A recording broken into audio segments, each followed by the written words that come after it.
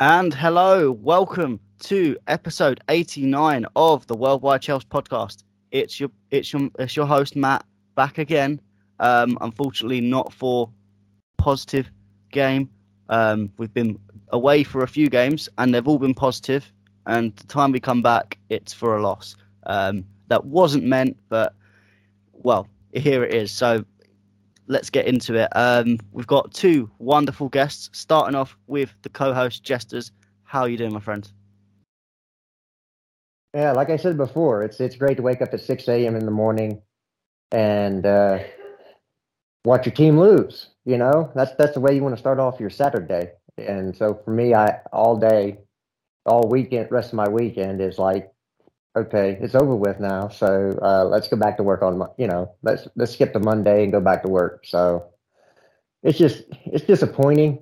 But what's more disappointing is the reaction from this fan base.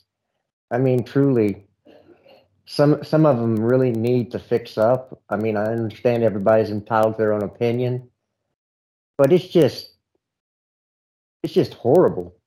I mean, the toxicity is just it is what it is. I guess I shouldn't expect anything more than that. But yeah, we move.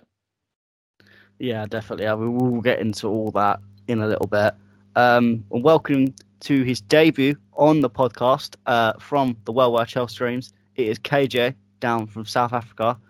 How you doing, my friend? Obviously, not a great debut to be on, but happy to have you on. And happy to be here, first time, but unhappy to talk about Chelsea. It's just one of those things, man. Weekend is pretty much spoiled. There's not a lot of positives, if any, to take away. It's just one of those things. I'm gonna wake up tomorrow, get bullied at church, like you do, and live the rest of my life knowing that this team is just embarrassing.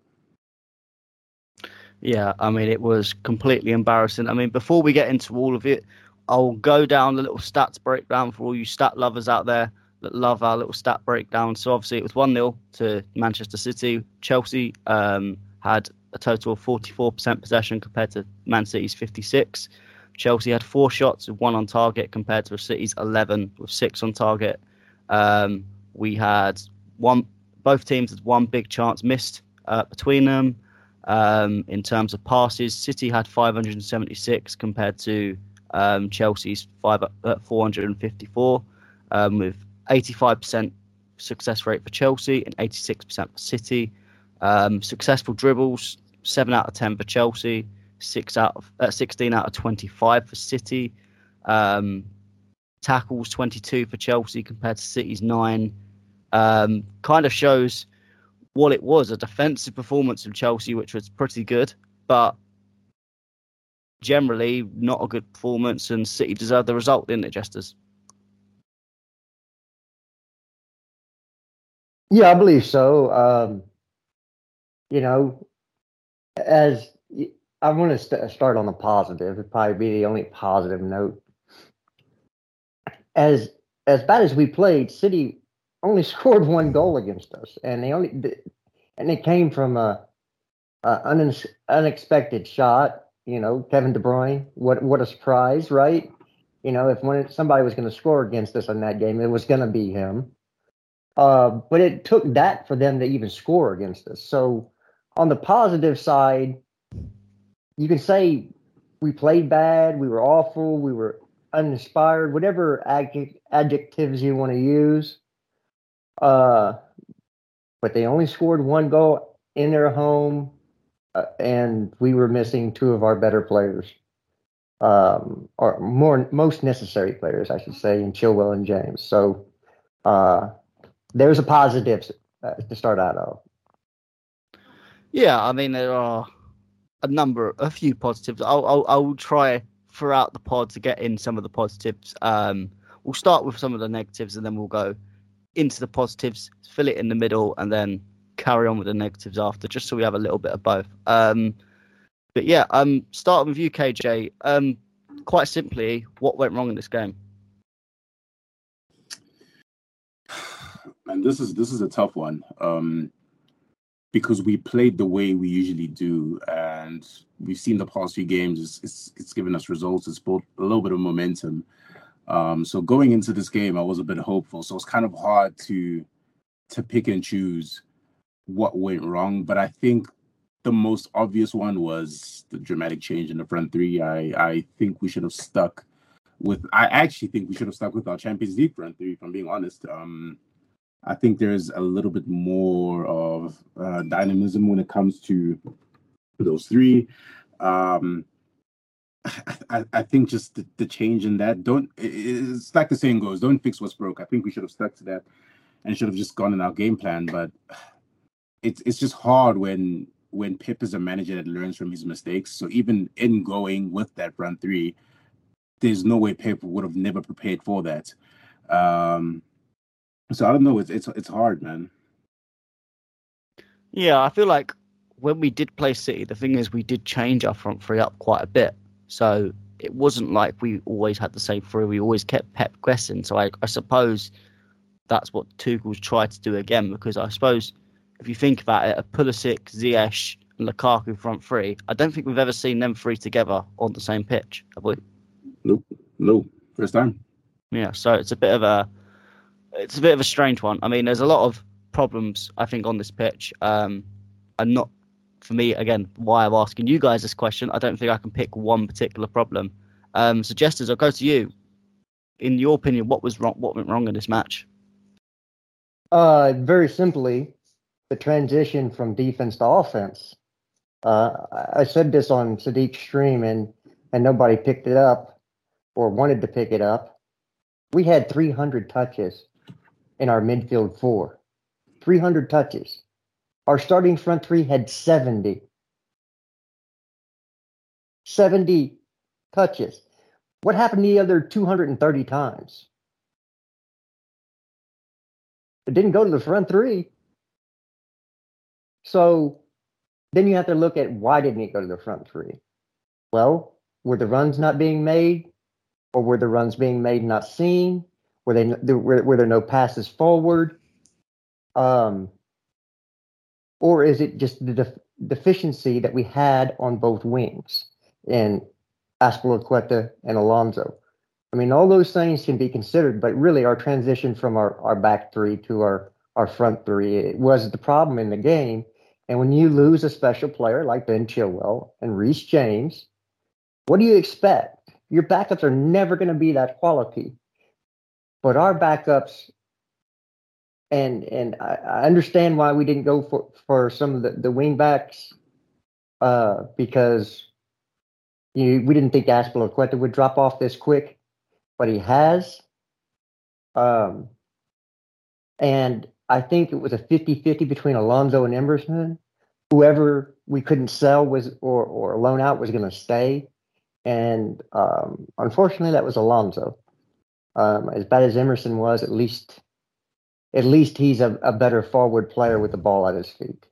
And that's what we missed on the wide areas was a player that could take on their man and beat them and open up space. We did that a couple of times in the midfield, the central midfield, but never on the wings. Yeah, I mean, you've both made pretty good points, to be fair, on your specific problems. For me, I just think that generally the whole team itself did not execute what Tuchel wanted them to do. I make you right with the transitions. The wing backs are a problem and have been a problem for a while. Not too much different from the games before, but unfortunately we played against better opponents, and I think I will make my point a bit later on.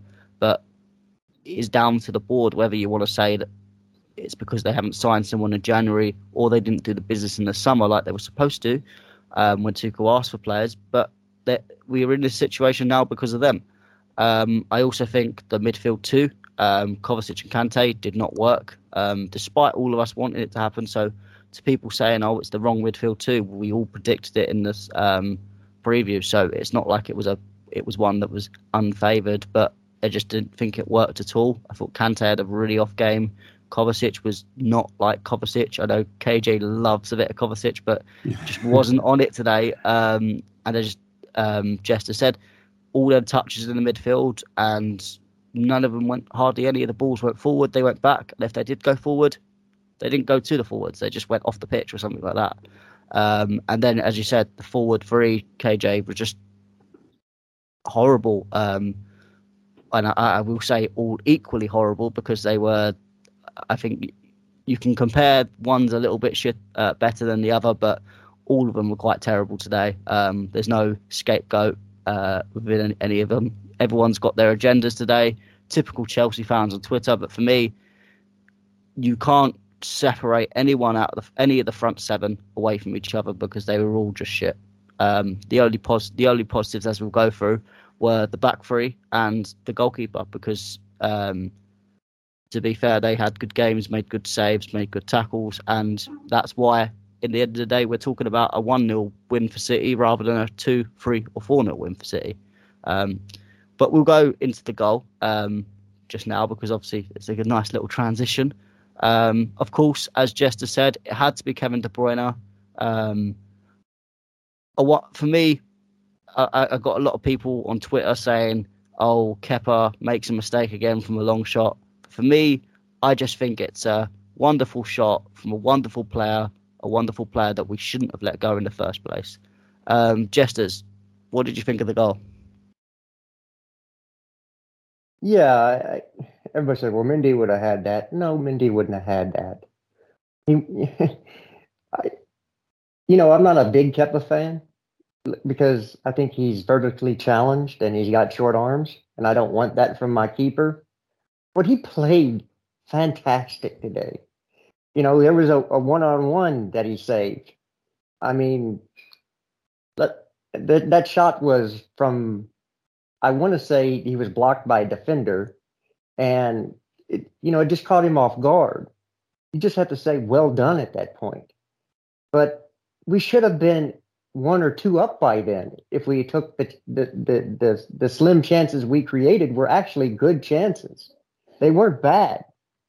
So to say that Kepa was at fault, I said on Sadiq's stream that you can blame us. If you're going to blame Kepa for not saving that, you might as well just blame Conte for not making the tackle, because either way, it's dumb. It's just sometimes a player does something that's better than the defense, and you just have to live with it and move. Again, it's just a better shot than it was a save, a better play than the defense could handle. So you just tip your cap and say, hey, it's Kevin De Bruyne, one of the best in the world. So, we move. But, everybody wants to blame the guy in the goal. So whatever. Yeah, I mean, it's not the worst agenda I've heard today. Yeah. I mean, I find it's just, I've heard a lot of people talking about Kepa over AFCON. I think it's a lot of people before Mendy left said, "Oh, we're going to be fine without Kepa," and I think it's just people jumping on that and saying, "Well, you guys said this, and then look what he's done." I don't think there's any fault in Kepa at all. I mean, I understand Sadiq's point that he shifted to the right just before he took the shot, but even if he didn't do that shift to the right, you still weren't saving that shot, and I don't think Mendy would have saved that shot either. And I do make it right. I'd actually, if you were to choose a player to be at fault, I think Kante could have easily brought Kevin De Bruyne down and took a yellow card. And that's what a lot of midfielders do. Unfortunately, maybe Kante's just a bit too nice for that and didn't do that. But yeah, it was a wonderful goal when it was struck. I can't remember who it was on the stream, said that Silva was at fault, and I laughed because that's crazy. Because what do you want him to do? Absolutely mental to say that. KJ, what did you think of the goal? Did you think anyone was at fault, or was it just a wonderful goal by a wonderful player? It's a combination of both. First of all, that was a brilliant goal. The technique was near perfect to bend the ball around the 6'1" keeper. Not a lot of midfielders or attackers can do that. So, I mean, you have to give credit where credit's due. The technique was flawless. Not many keepers are saving that. Not even Mendy. And I actually tweeted, but out of fear of my life, I deleted it because, our fan base just can't seem to accept facts. But Kante should be doing better. Let's be realistic. He had more than 5, 6, 7, 8 seconds against KDB to bring him down. even though yes, he's a nice player. I mean, a part of you should still say to yourself, this is for the team. There's a possibility this person should score. Get the tactical foul. Kovacic did that with I forgot who. He did it with someone, I forgot. How he got his first yellow card. But that's what you need to do in spaces where you know that this could be a problem. Just bring him down, get the yellow card, and move on. And yeah, that's why I say it's a combination of both. But yeah, no one is saving that, man. Let's be honest with ourselves. Yeah, I mean, the thing is about Kante bringing him down as well. It's not like it's a player that, such as say it was on the other side, say it was a Kante or say it was a Jorginho. You're not expecting them to take a long shot like that and put in a banger. But it's Kevin De Bruyne. We know he can do this, and he can do this quite easily. Yeah. So it's the fact that it was a dangerous player in terms of a long shot. And I know I'm not blaming Kepa, but you also know Kepa's not exactly the best with long shots. So I think in terms of just protecting Kepa like that, it might have been nice to have, because it weren't like it was at the beginning of the game where someone like Alonso can't afford to take a yellow card. It's it's halfway through the second half. You can afford to take a yellow card for the team, and if I'm honest, I don't think City would have scored apart from that, because they didn't. Even though we were more open after the goal, because we were trying to get some sort of result. And again, with City, as bad as we were in the front seven, the back three was solid, and they weren't getting in our box. They didn't really give us many chances. The only couple we did, Kepa made some good saves with when he was given the chance to. And as I said, if you think about it, over a period of 180 minutes that City have played us, their only goals have been a deflection and a wonder goal. So it's proved over a period of 180 minutes, as bad as we've been, we've defended well enough to stop City, who score an average of 2-3 goals a game. We've put them down to wonder goals and fluky goals. So obviously you do make your own luck, but it's a fact that we have narrowed them down to the bare minimum. And Tuchel said that we narrowed them down in terms of chances to a draw, and we probably deserved a draw from that point. But unfortunately, the rest of the pitch was just dreadful. I remember Tuchel said back in the first game, he said about how the last 20 metres of the pitch were good and the first 80 metres of the pitch were bad. Well, I'd say maybe the first 40 metres of the pitch were good this time, but the 60 metres after were absolutely terrible again, which is a big L on our attacking seven. But we'll go into the positives now, because we've had a little bit of a moan, and then we'll go in a bit of a moan after. But we'll sprinkle some positivity on this podcast, because we don't like to be all negative. The only people I can talk about being positive is Kepa, Sarr, Silva, and Rudiger. KJ, what did you think of their performances? I think, I'll start with Sarr. I just think he's really showing what Christensen showed in the beginning. A player that has so much potential in his position.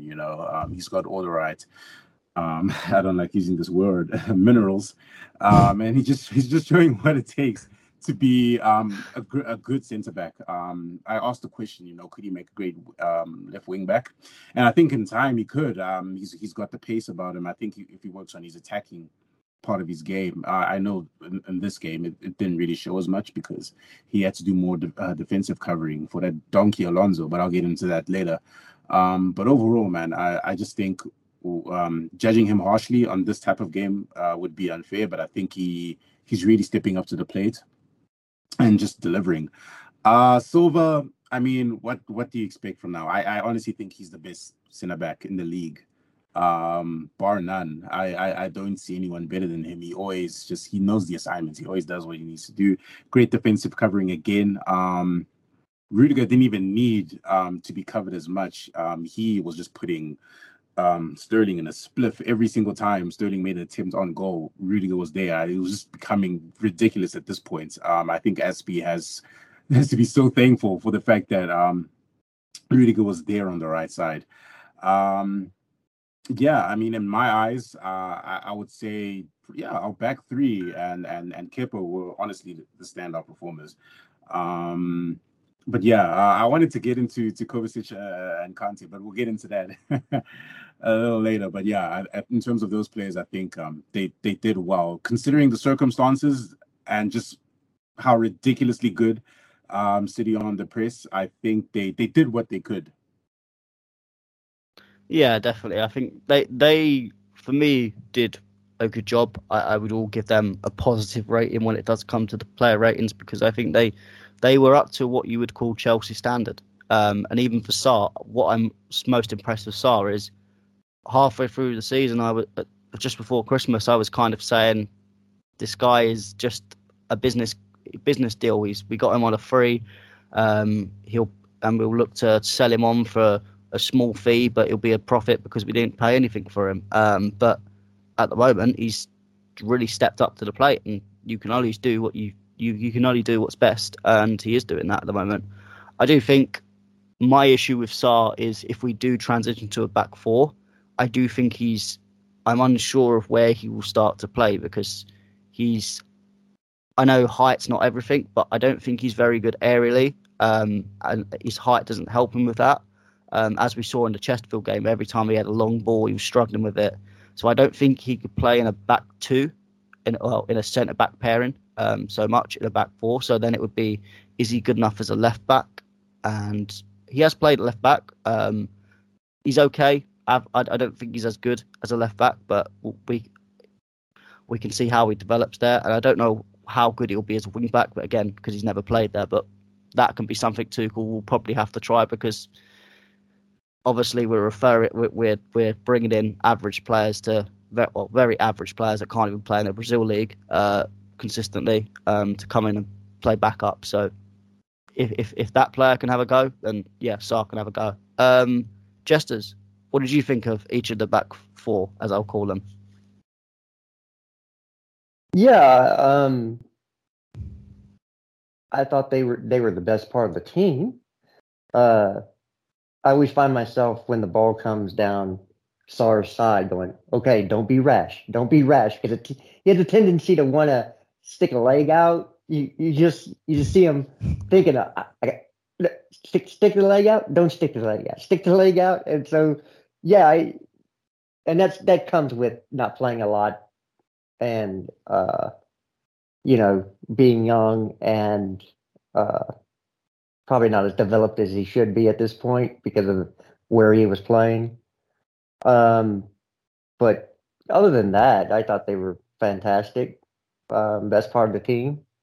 For me, Sarr in a back four plays left back, doesn't play at center back, which is fine if you're not asking him to be too offensive from the left back position, because that really means you, out of possession, you play with a back three, right? And one of the left-sided winger becomes almost like a wing back or midfielder, you could say, plays more like a wing back in defense. But yeah, there's not really, they didn't really put a foot wrong. Like I said, the goal was a good strike, and it was just a better play than the defense was at that time. But you can't say they were bad at that point. It was just one of those things. You take your hat off to Kevin and say, okay, fair play. Yeah, I mean, I'm just remembering now you speaking about Sarr and his a bit of rashness. I'm just now remembering that tackle that he did that some idiots were saying was a penalty. And all it reminded me is prime Kurt Zouma back before his injury, when he was making tackles like that for fun.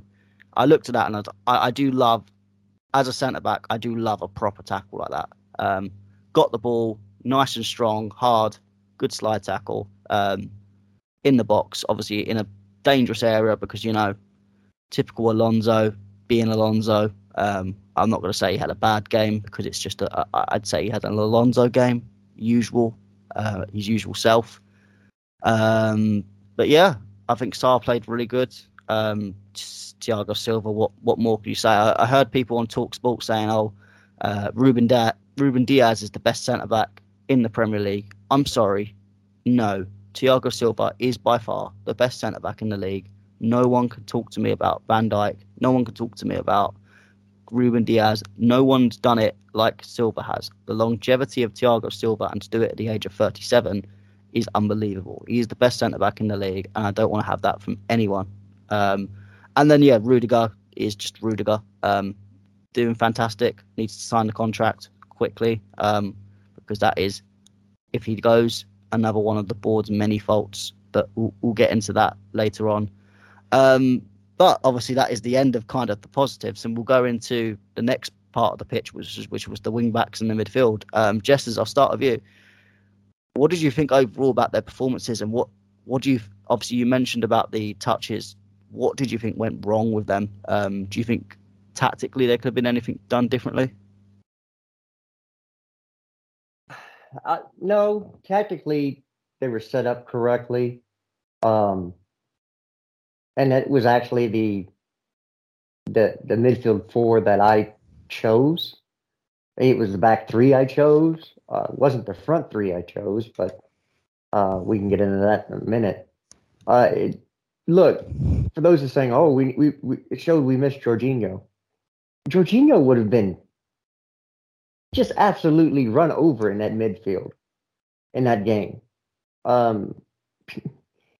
He doesn't have the physicality or the pace to play out of possession football. And we were playing out of possession football. We weren't dominating possession. And that makes Jorginho into a defensive midfielder, which he's not. It makes him actually play as a 6, which means hunt people down, make tackles, be in the right spaces, control the space, close spaces down. That's not what he does. So I don't have a problem with who played. That's the options we had in that formation, with the players that are out, with the players that we don't have, which, it's not even worth speaking about. But, we've just seen Azpilicueta get old this year. He's not the dude from last year, even. He's not the dude that played for Spain in the Euros, even. So for me, it's just one of those things that, the cupboard is bare. There's nothing good. So you can keep the refrigerator doors open as long as you want. You're still not finding what you're looking for. You're just wasting electricity at that point. So I don't know how many other euphemisms I can use. They're just not good enough to play for Chelsea Football Club anymore. Azpilicueta and Alonso, neither one of them are good enough to play for Chelsea Football Club. And we need to understand that, and understand that right now that's the choices we have. And we're going to have to find a way to get to work around it. So as much as I don't like a back four with our midfield, in some games we might need to go to a back four, because Aspie has looked better at a right back, and you can just say we're not going to attack from our backs. They're going to sit back, and we'll pay an actual back four and let the other 6 players go score. I don't know at this point. That's about all I got. Yeah, I mean, it's. I do agree with you. I think the wing backs. I just think these wing backs are not suitable for Tuchel. Simple as. I don't think Aspie can play wing back anymore because of his age. I agree with you. I don't think he's not been the same player for a while, and I think that's why he's now out of contract in the summer. I'd let him just go wherever he wants. He's played well over his period of time at Chelsea, and he deserves to go on his way out. And if he wants to sign for a Spanish club, thank you for your service. You can go. That's fine. Alonso is just not suited to this team as well. Tuchel needs athletic wing-backs, and that is showing in this team. It showed again today. And then the midfield, again, you had a lot of people saying, oh, we should have been pressing City, but you can't press City like that. And George, as you correctly said with Jorginho, we were being hounded with Kovacic and Kante, and they couldn't deal with it. So what makes you think Jorginho would be able to handle it? Jorginho would just be having circles run around him completely. It was impossible to deal with the way City hounded you off the ball. So yeah, I think there was a lot of different things that were going wrong with the midfield. You correctly pointed out a lot of them. KJ, what did you think went wrong with the wing backs and the midfield? I mean, it's like you guys said. First of all, these aren't athletic wingbacks. They don't have the required pace, strength, speed, stamina, all of those things to make a proper wingback, especially the wingback that Tuchel needs and the wingback that we need for this team. We play with a lot of pace up front, and unfortunately, we're being handicapped, but mainly on the left-hand side. I don't know if you guys noticed, but for large pockets of the game, Kovacic and Kante were drifting to the left just to support the left-hand side. And that was frustrating to me. And I was actually surprised only a few people noticed the amount of covering work Kovacic had to do on the left, which kind of just left the middle exposed. And then Kante had to pick up that slack. And then it just made it easy for Man City to transition for the right, which is why I'm thankful for Rudiger, because if he wasn't there, Lord knows what would have happened on that side with Azpilicueta. But yeah, it's a sad thing to see. I'm not as critical of Aspi because I know his work rate is bar none. Like, I don't judge him that harshly, but he definitely can't play wing back, especially in this system. Leave him in a centre back position. Like, I trust him more there, but in a wing back role, he's just lacking that sort of presence you need, especially going in for attack. And just looking at the landscape now, man, if I was Tuchel, I'd consider implementing a hybrid 3-5-4 or at least a 4-2-2-2. The same we played against Spurs, just in the long term, or at least until we get James and Chilwell back, because what we're playing right now is not sustainable. I think we'll lose more points playing the way we are. And if we just implement that system, I think we'll see a lot more fluidity from the team. It needs to consider playing Havertz and Lukaku together as well, because when you have that system combined with the likes of Havertz supporting Lukaku, it kind of creates more chances for us to open up play up front and just exposes these teams we're playing. If we had, for example, if we had this team, the setup, I'm pretty sure we could have exposed Man City so much, especially because they were playing such a high line. There were moments in that game where we exposed their high line, like Cancelo couldn't do anything about it. It was almost embarrassing at some points. So yeah, I am worried. We need to kind of just look at the way we played against Tottenham and try to implement that system. But yeah, man, these two are done, man. They can't play the wing back roles. Yeah, I agree. I think the wing backs are very, especially in this back three formation, wing backs are incredibly important to Tuchel. And the fact that both of our backups are just not suited at all to the position is a massive problem. And it needs to be sorted, because we can't go forward with this, especially with Chilwell now. Obviously, it's a big injury, so who knows how he will get back from this. People say, oh, he'll be back for next season. I don't think he'll start next season, because it will take time for him to get back to match fitness, and then it will take time for him to get back to his best. So we're not going to see a proper Chilwell till the end of next year, realistically. So we've got to be really careful with that. And then as I said, the midfield. I think you had a lot of people saying about the press. I think the way we did the midfield today was fine. It's just we didn't execute it in the way it should have. I thought Kovacic just had generally a poor game. Kante had a poor game, and Man City's midfield was absolutely phenomenal in the way they hounded in the press. So I think it was one of them things we just didn't execute what Tuchel wanted. But going into the last part of the lineup, the front three, Jess, I'll start with you. Obviously, for me that was what I predicted the lineup would be. Purely because I didn't want Mount to play, in terms of the fact that he's been ghosted in the last few games. So I kind of threw Ziyech in because I think he's played okay in some of the games of the previous games. But that wasn't what I wanted to see. I didn't think they did their roles at all. What was your front three, and what would you have changed? Oh, first of all, I just saw a wonder goal from James Ward-Prowse from about 30. That's just usual for him. Yeah. Yeah. Kepa would have had it, though. So, of course. it was beautiful. I mean, the dude, should be on the England squad just to do that in a game. But I digress. Look, the front three that I predicted, and this is based on the fact that I will not predict Pulisic to start in any lineup again the rest of the year. Just won't do it. So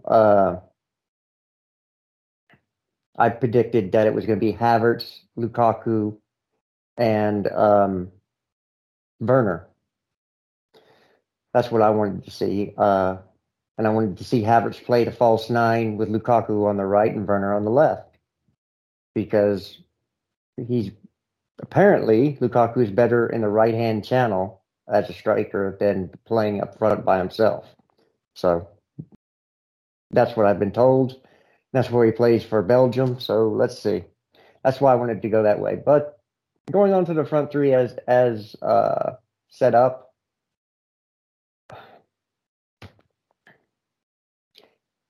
I'm not a fan of Ziyech in the Premier League. I'm sorry.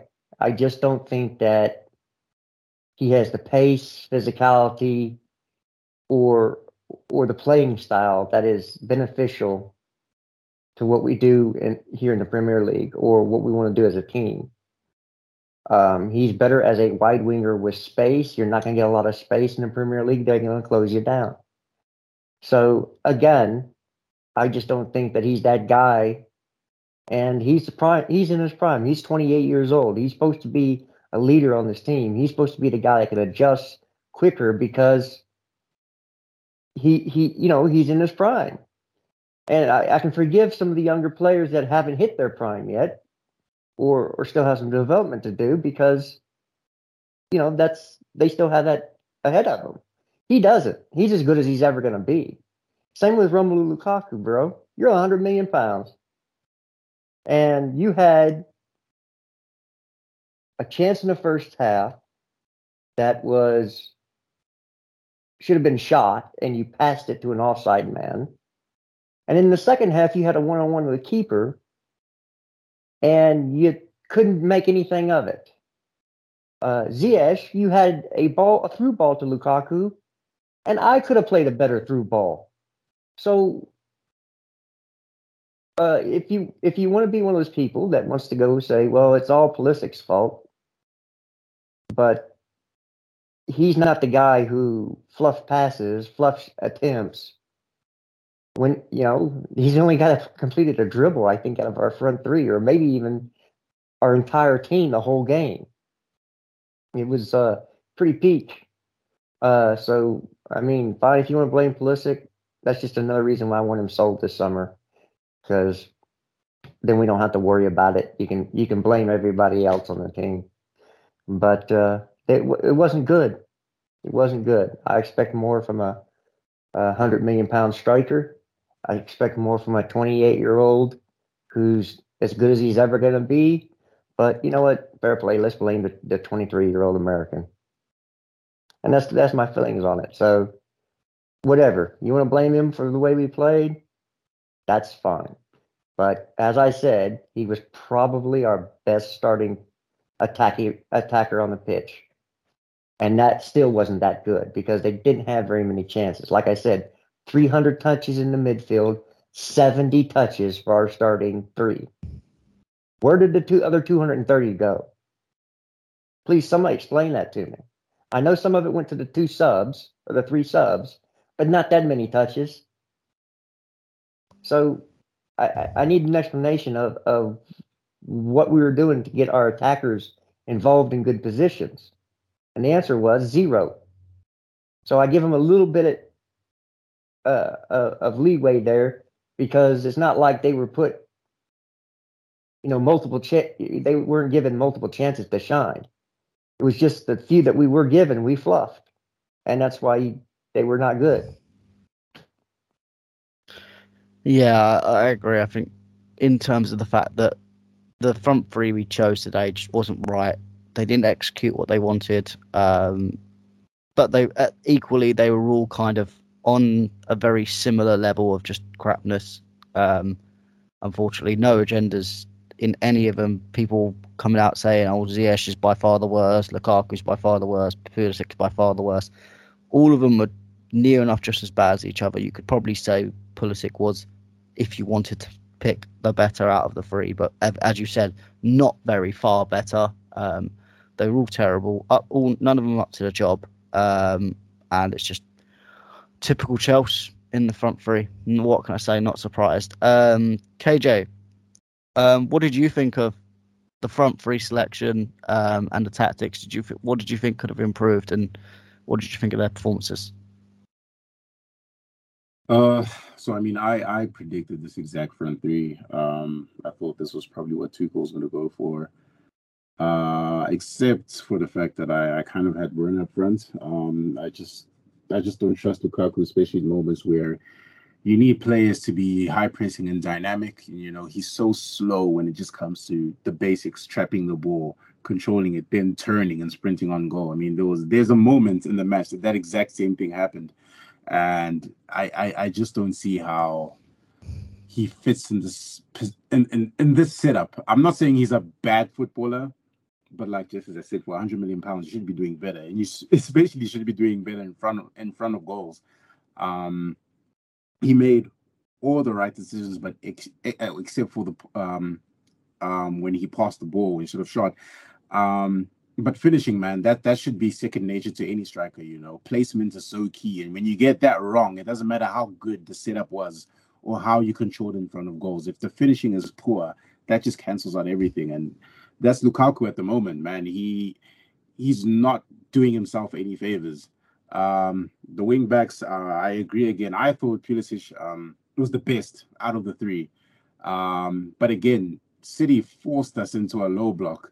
And when that happens, you effectively neutralize the front three. They're nowhere to be seen. And it's so hard for them to make the decision of whether to come back and support or stay up front. Because in those instances, when you're playing a team that presses high, you need an attacker up front. And all three of them would have benefited, but we couldn't retain the ball. And therefore, it kind of just left the front three isolated. But in the moments when they did have the ball, Ziyech was probably the worst out of all of them. I just think, number one, his passing in the game was shocking, to the point where it made no sense anymore. I thought there were a few key passes that he should have done way better, that could have probably got him assists. He's link up play with Lukaku was poor. I don't think those two have a good understanding with each other, but I think that's just because they haven't played as much together, so they haven't built up chemistry. And you could argue that's the same point for Pulisic, and why people are saying he was bad. At the end of the day, he has no chemistry with the front three. He doesn't even have chemistry with the midfield, because in that role and that whether it be right wing or left wing, he has not played with those players, so therefore he has not built chemistry with any. It doesn't matter how good you are as a footballer. If you have no chemistry with the players in and around you, obviously you're not going to do the job that's required for you to do, you know. And some players adapt faster than others, but with Pulisic, you can see his quality and his character. If anything, he probably led most of our attacks. It was just unfortunate that he just couldn't get into good pockets where he could distribute the ball. And that's just credit to Man City. They neutralized every pocket of space we had. You know, as soon as we got the ball, they did their best to regain possession. That's just them, you know. So I can't really fault him. But Lukaku and Ziyech, man, yeah. I mean, I've been tweeting since the start of the season, we need to get Ziyech out. I'm not a fan of his. He's had a poor season, and anyone that says that he has the potential to be the best attacker in this team is wrong. I think he's overrated, and I think people should need to stop protecting him as much. We need to call it for what he is, and he's not good enough. I wouldn't lose sleep if we sold him, to be honest. Same with Lukaku. I wouldn't lose sleep if we sold both of them. But yeah, the front three was definitely wrong. I would have definitely had Havertz up front, or Werner, despite what people say. I would have started with Mount as well, you know, whether it be on the right or as an 8, as a 10, it doesn't matter. I think Tuchel got the front three more especially wrong. I think he chose a good balance from defense to midfield, but the front three, he definitely got it wrong. I don't think those three, especially when you're playing against City, you need a front three or an attacking system that understands each other. They didn't understand each other clearly, so it backfired against Tuchel, man. I saw what he was trying to do with high pressing dynamic attackers, but it didn't work. Yeah, I mean, I understood like when he explained it in the pre-match interview. I understood why he left the players out and what he was trying to do, but I agree. I just don't think it really worked to how we wanted it to, and it was probably one of the biggest detriments to the team.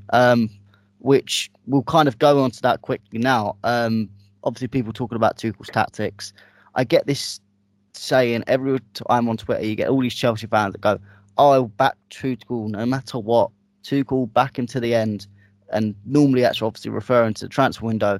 But why is it every time we do have a starting lineup, these same people will criticise Tuchel for the starting lineup? Isn't that just going against the exact point they've just made? But what did you, just as first of all start with you, what did you think of Tuchel's lineup overall and tactics? Were they wrong, or do you think they were the right way to go to try and break the City team down? Well, I think he's handicapped a lot. What's the other choice at wingback? Unless we're playing wingers there, which makes us much more open than maybe we want to be. So what's actually the solution there? I think he played who he could play. We had no other defenders on the bench, by the way. I don't believe so. We in defense and in the midfield, unless you say okay, you could play Jorginho there, but for me, I thought the back seven were what I thought he should have picked. My concern was how he start. The front three, I think were wrong. I'm fine with Pulisic because he can give you. You get him the ball in the box, which we never did, and there's more than likely he's going to at least put it on target where the keeper has to make a save. And I'm fine with Lukaku because he's a £100 million striker. I expect him to be on the pitch in these games, whether he's on form or not. You paid the man You paid £100 million for him. If you can't do him in this game, if you can't do it in these big games, I don't know why you paid £100 million for him. If I'm being totally honest, and so I would have played Havertz as the false nine, Rom in the right channel, and I told you I don't put Pulisic in my starting lineups anymore. So I said Werner, which again, either one of them can make those runs that most of our other players won't. So that's why I think those two are interchangeable. Yeah, that's fair enough. Yeah, Tuchel did what he could do. He put us his tactics were right to get us the win. We didn't execute on his tactics and his formation. Yeah, fair enough. KJ, what did you think overall of Tuchel's tactics and lineup? Did you think it was right, or do you think there's something he could have done differently to get the result? I thought the tactics were right. Like I said, I could see exactly what he was trying to do. The only option or the only thing I would change is the whole Lukaku situation up front. I think if you wanted a good pressing player to work with our left and right wing, I would have put Werner. Just because at least in those moments where we do regain possession and we are on the counter, Werner just has a bit more pace on him, which will give him more time to at least think of where to place the ball in front of goals. So that's probably the only thing I'll change. But look, man, people are always going to get upset when they don't see their favorite start. It is what it is. That's the problem with our fan base. We kind of flip-flop on that. But yeah, man, Tuchel did what he could do. There's too many injuries. There's too many illnesses. There's too many everything. You kind of just have to look at the landscape, and I think he picked the best or the strongest possible 11 he could have picked in that circumstance. So I'm not going to put him at fault. But yeah, like Jesse said, they just didn't execute the plan. We never prepared to play in any sort of low block situation. And Man City forced us into one, and that's just the onus is on the players. It was down to them. So yeah, I'm not going to blame Tuchel. We need to just look at the players, man. They could not execute the plan. Yeah, that's true. I think it's one of the things that Tuchel sets us up to do something, and then these players just don't seem to be able to do what they're supposed to do, and it's for me, it's just frustrating. And as Jester said, I think or one of you said about you wouldn't be unhappy if Ziyech goes. I mean, if I'm honest, I wouldn't be unhappy if Ziyech went. I wouldn't be unhappy if Werner went. I wouldn't be unhappy if Callum went. I wouldn't be unhappy if most of these players went, because I'm just done with most of them, if I'm honest. I don't really see anything in most of them. I just see it as a massive waste of money, which we'll kind of get into now, going into basically this transfer window, to some would say transfer shambles, and this board. Obviously, we are going into a game which is very important, very big game against a very big team, and the board have given zero wing-back replacements for Tuchel, despite knowing for a long period of time that at least one of the starting wing-backs will be injured for a long period of the season.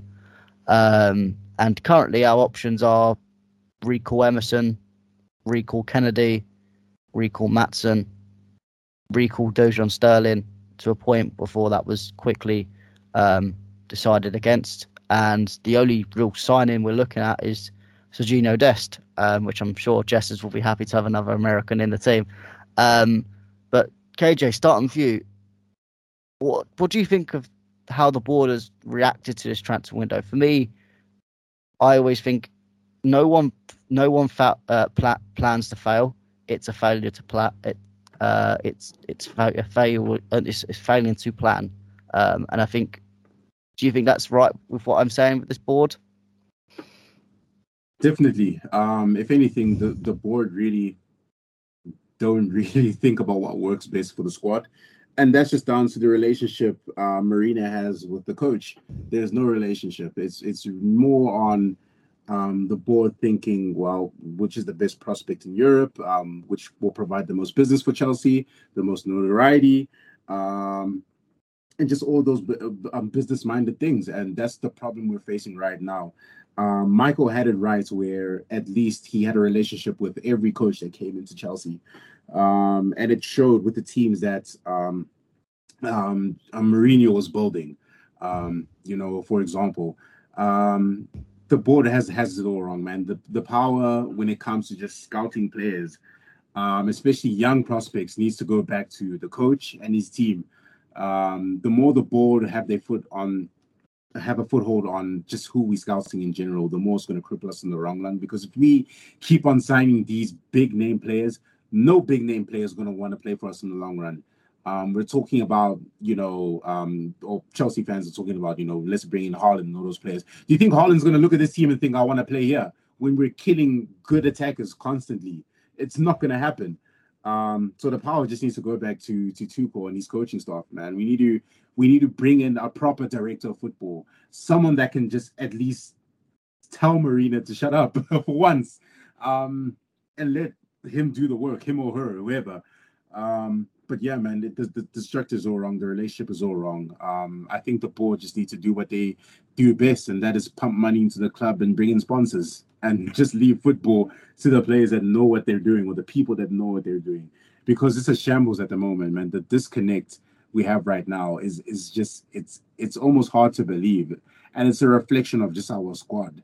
Our squad, on paper, it makes sense, but in a practical sense, it doesn't. I think we're looking at more of the individual rather than how a player can impact certain players around, and that's crippling us at the moment, man. So yeah, man, it's sad to see, but I'm part of the Marina camp. I was resisting for a long time. That's just because of the success that she did bring in a short spell, but Yeah, man. I think it's time for her to go, man. We need a director of football. We need to bring back Michael, man. Someone needs to make a banner, take it to Stamford Bridge, hang it there, just Michael's face, and next to it, Black Lives Matter, man. Oh, but I mean, I would gladly get a banner that says "Bring back Michael," but obviously, I only go to the bridge once every 5 years, so probably won't come back. Probably won't be back for a while. But there you go. But yeah, I'm glad finally someone else is in the Marina out camp. I've been saying it for a while, very quietly, but not consistently, because every time I do say it, I get completely hounded on Twitter, saying you're not a proper Chelsea fan, blah blah blah. Proper Chelsea stuff. You know what I'm talking about. But now I don't care, because I feel like I just need to consistently put this out, because this board is not good enough. The recent windows have been a shambles. I think there will be a pod where we'll get into that a little bit more and analyse all of the signings under Marina and just show how average and poor they have been in general. But yeah, I do agree. I think the ways we built teams before under Ancelotti, under Mourinho, part 1 and part 2, they were just so much better to do, and they made more sense. Now it just feels like we're just trying random players that look good, and you said that they get into the team and, no surprise, can't play with each other, which, as you can see, sums up what we've been saying for months and months. But no one seemed to connect that with, the board's not doing a good job. But there you go. Maybe it's because we get green figures in the net zero, net wage, or net transfer, whatever it is, that rubbish, because football's a business to people nowadays, which, yes, it has to be in a way, but not to the extent that we big it up as. Jesters, I'll come to you. What do you think about this general window, how the board has done it, and just the board in general? Yeah, I guess I'm going to be the outlier here. I don't think that most people who want Marina out know exactly what her job is. And her job is not to scout and pick the players. Not her job. Her job is contract negotiation. So now we need to come down to, well, whose job is it to liaise with the manager and go through players that we want to bring in? Well, I thought that was Petr Cech. I thought that was Petr's job. Isn't he the director of football? Or at least the technical director? See, this is the thing that people always get wrong. So, with me, I'm not just Marina out. I'm most of the board members that are on there out. But so the main scout, in terms of the person that talks to Tuchel and does all this kind of football stuff, is Scott McLaughlin. I completely hashed that second name because Scottish names are just hard to do. But there you go. He does most of the scouting, provides the scouting report to Tuchel.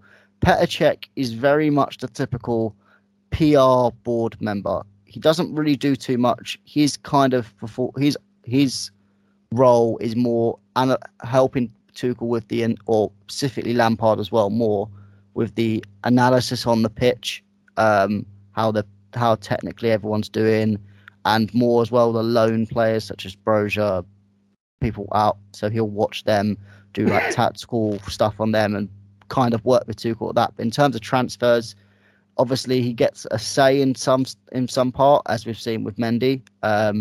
He does get a say in it, but he's not as big a role as everyone makes it out to be. I can't remember what I remember when they announced it. The role, it seemed like they made a new role for him just to put into the board, and it very feels much more like a junior kind of role, if you get what I mean. Because you've got more of the senior, old school members, the Bruce Bucks, the Marinas, the Scott McLaughlin, and then you've got like Petr Cech, who's kind of like a junior member who gets a say but doesn't really have a big job, if you get what I mean. Which I kind of understand in a way, because he's going into a new job and learning on the job.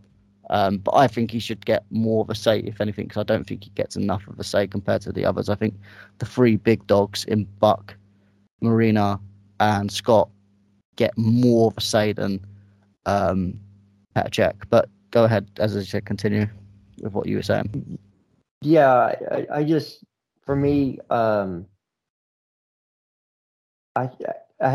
take a longer view of what the board's done this January, because obviously that's what we're talking about. You can't go back to the past and change things, right? So it's kind of a moot point to complain about something they've done in the past, because you can't change the past. Nobody has a time machine, and nobody can go back and go, hey, don't sign Lukaku this summer. He's going to be crap. I'm from the future. I know this. So I'm not going to talk about past signings, because there's not a damn thing we can do about it.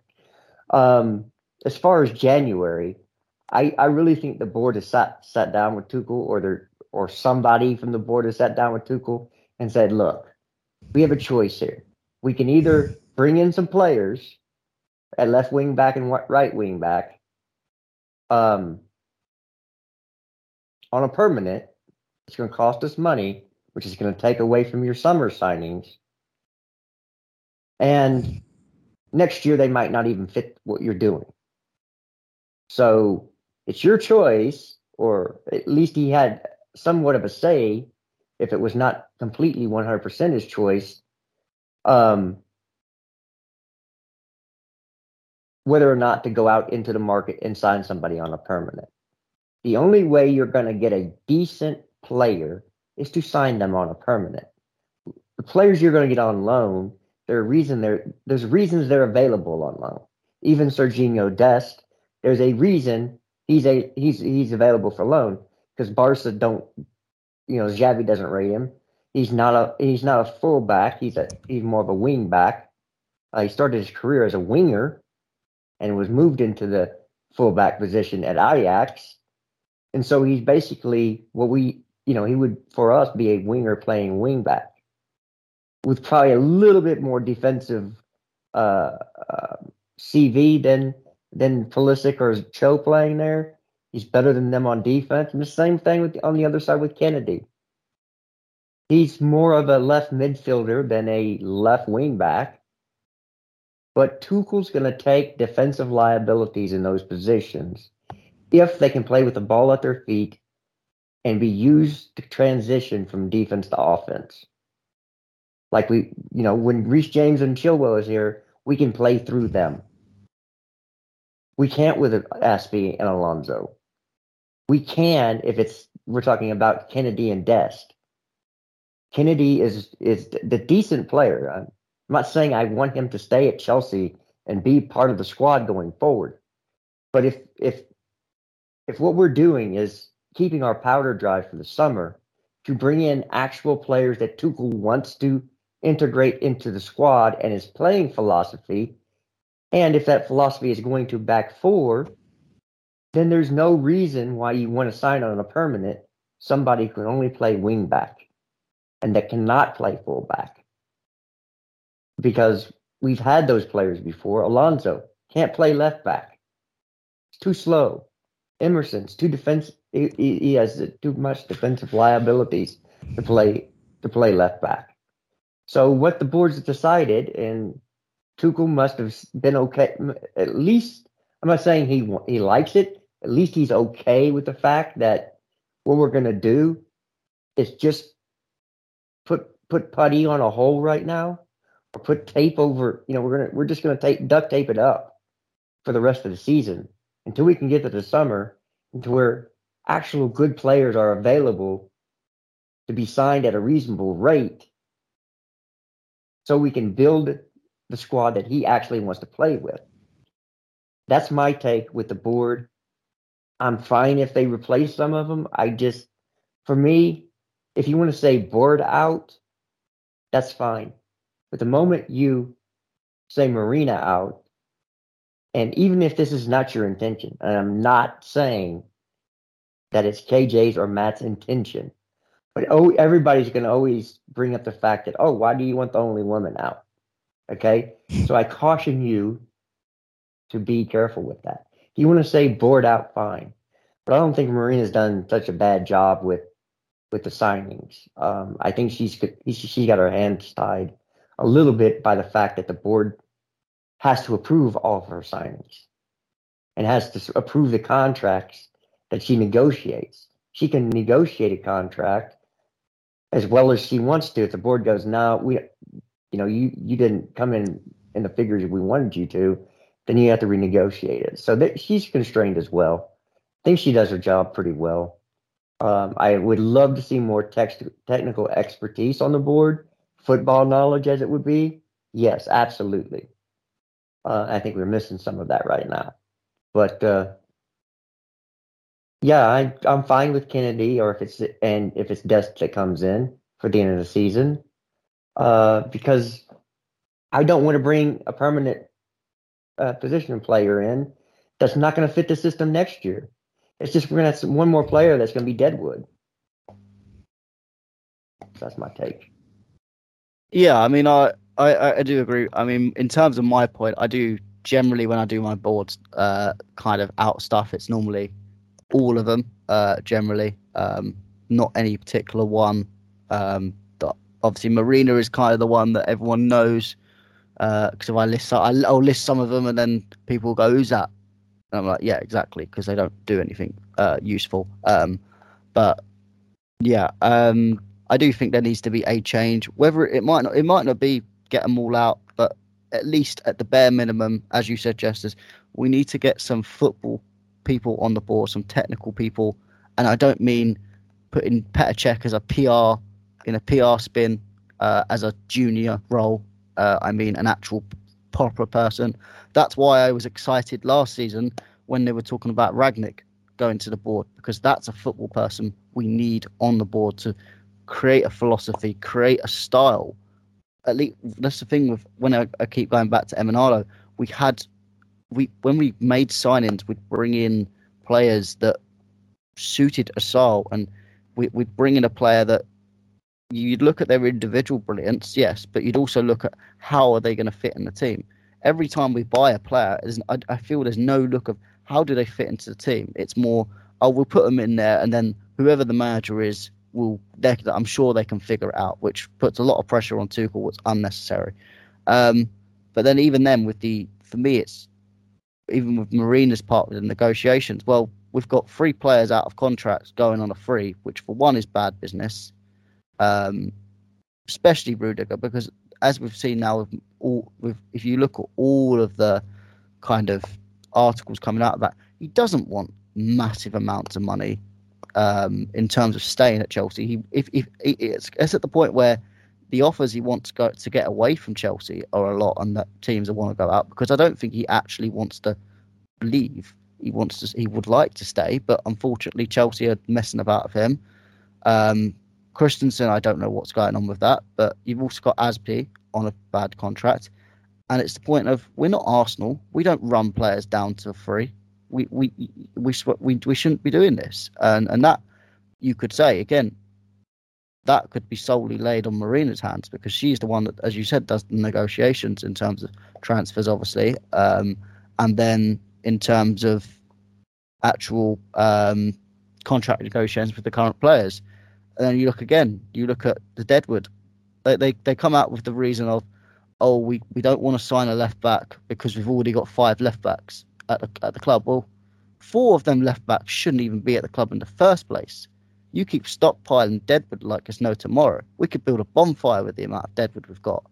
So the problem is we need to get rid of this Deadwood. And even with the Emerson thing, people keep going, Tuchel wants Emerson. No, that's just the board putting PR nonsense out that Tuchel wants Emerson. Tuchel wouldn't have wanted Emerson. If he did, he wouldn't have put an option to buy on the loan. He would have just made it a loan, and then he'd come back at the end of the next season and we'd see what we want to do with it. But the fact that he put an option is the fact that we actually didn't want him at the club in the first place. And now because you put that option in, it messed up the whole Emerson thing anyway, because Leon are like, hang on, well, we might want to buy him at the end of the season, and now you want to take him back. So that's the problem. And you've got all these left backs. Like, I heard someone say, we should call back Baba Rahman. I'm like, are you serious? We're supposed to be fighting for a title. We're supposed to be fighting for a Champions League. And we want to bring back people like Baba Rahman, Kennedy, people like that. I understand January's not exactly a window where you can find lots of gems. But to put a great example out, Liverpool needed a left back to back as a backup for Robertson, and they out of the green they plucked out that I can't pronounce his name, the Greek left back, and he's been absolutely fantastic. He's been fantastic for them as a squad player. And Tsimikas, yeah, he's been great for them. So there is people you can buy. You just, again, you have to plan. And the problem is, I don't think this board plans. They're very reactive and not proactive. And I don't. In a summer that was supposed to be, we're going to back the board. We're going to back Tuchel. He's won the Champions League. All you bought was Romelu Lukaku and loaned Sal, and Romelu Lukaku, as we've now seen, isn't even that committed to the club. Didn't even want to be at the club. So the board probably knew that when they were going through the negotiations, that he didn't actually want to be here, or didn't actually want to leave Inter in the first place. So why would you spend £100 million on someone that doesn't want to be here in the first place? So I think if you can't back someone that's won the Champions League, how are you going to back them next summer? I just feel, I want to be positive about this summer, and we're going to sign the DM that we've been waiting 5 years for. We're going to sign a load of centre backs to replace all the free centre backs that we're just going to ship off in the summer. But I honestly, I just don't see it. We might get one, we might get two, but I can just see us buying some Ousmane Dembele, that player that done a very stupid thing, which is why I would never let him at the club in the first place. But you're just going to stockpile more dead wood by just getting opportunistic signings. So I'm personally not confident. As I said, I think there needs to be some sort of change on the board.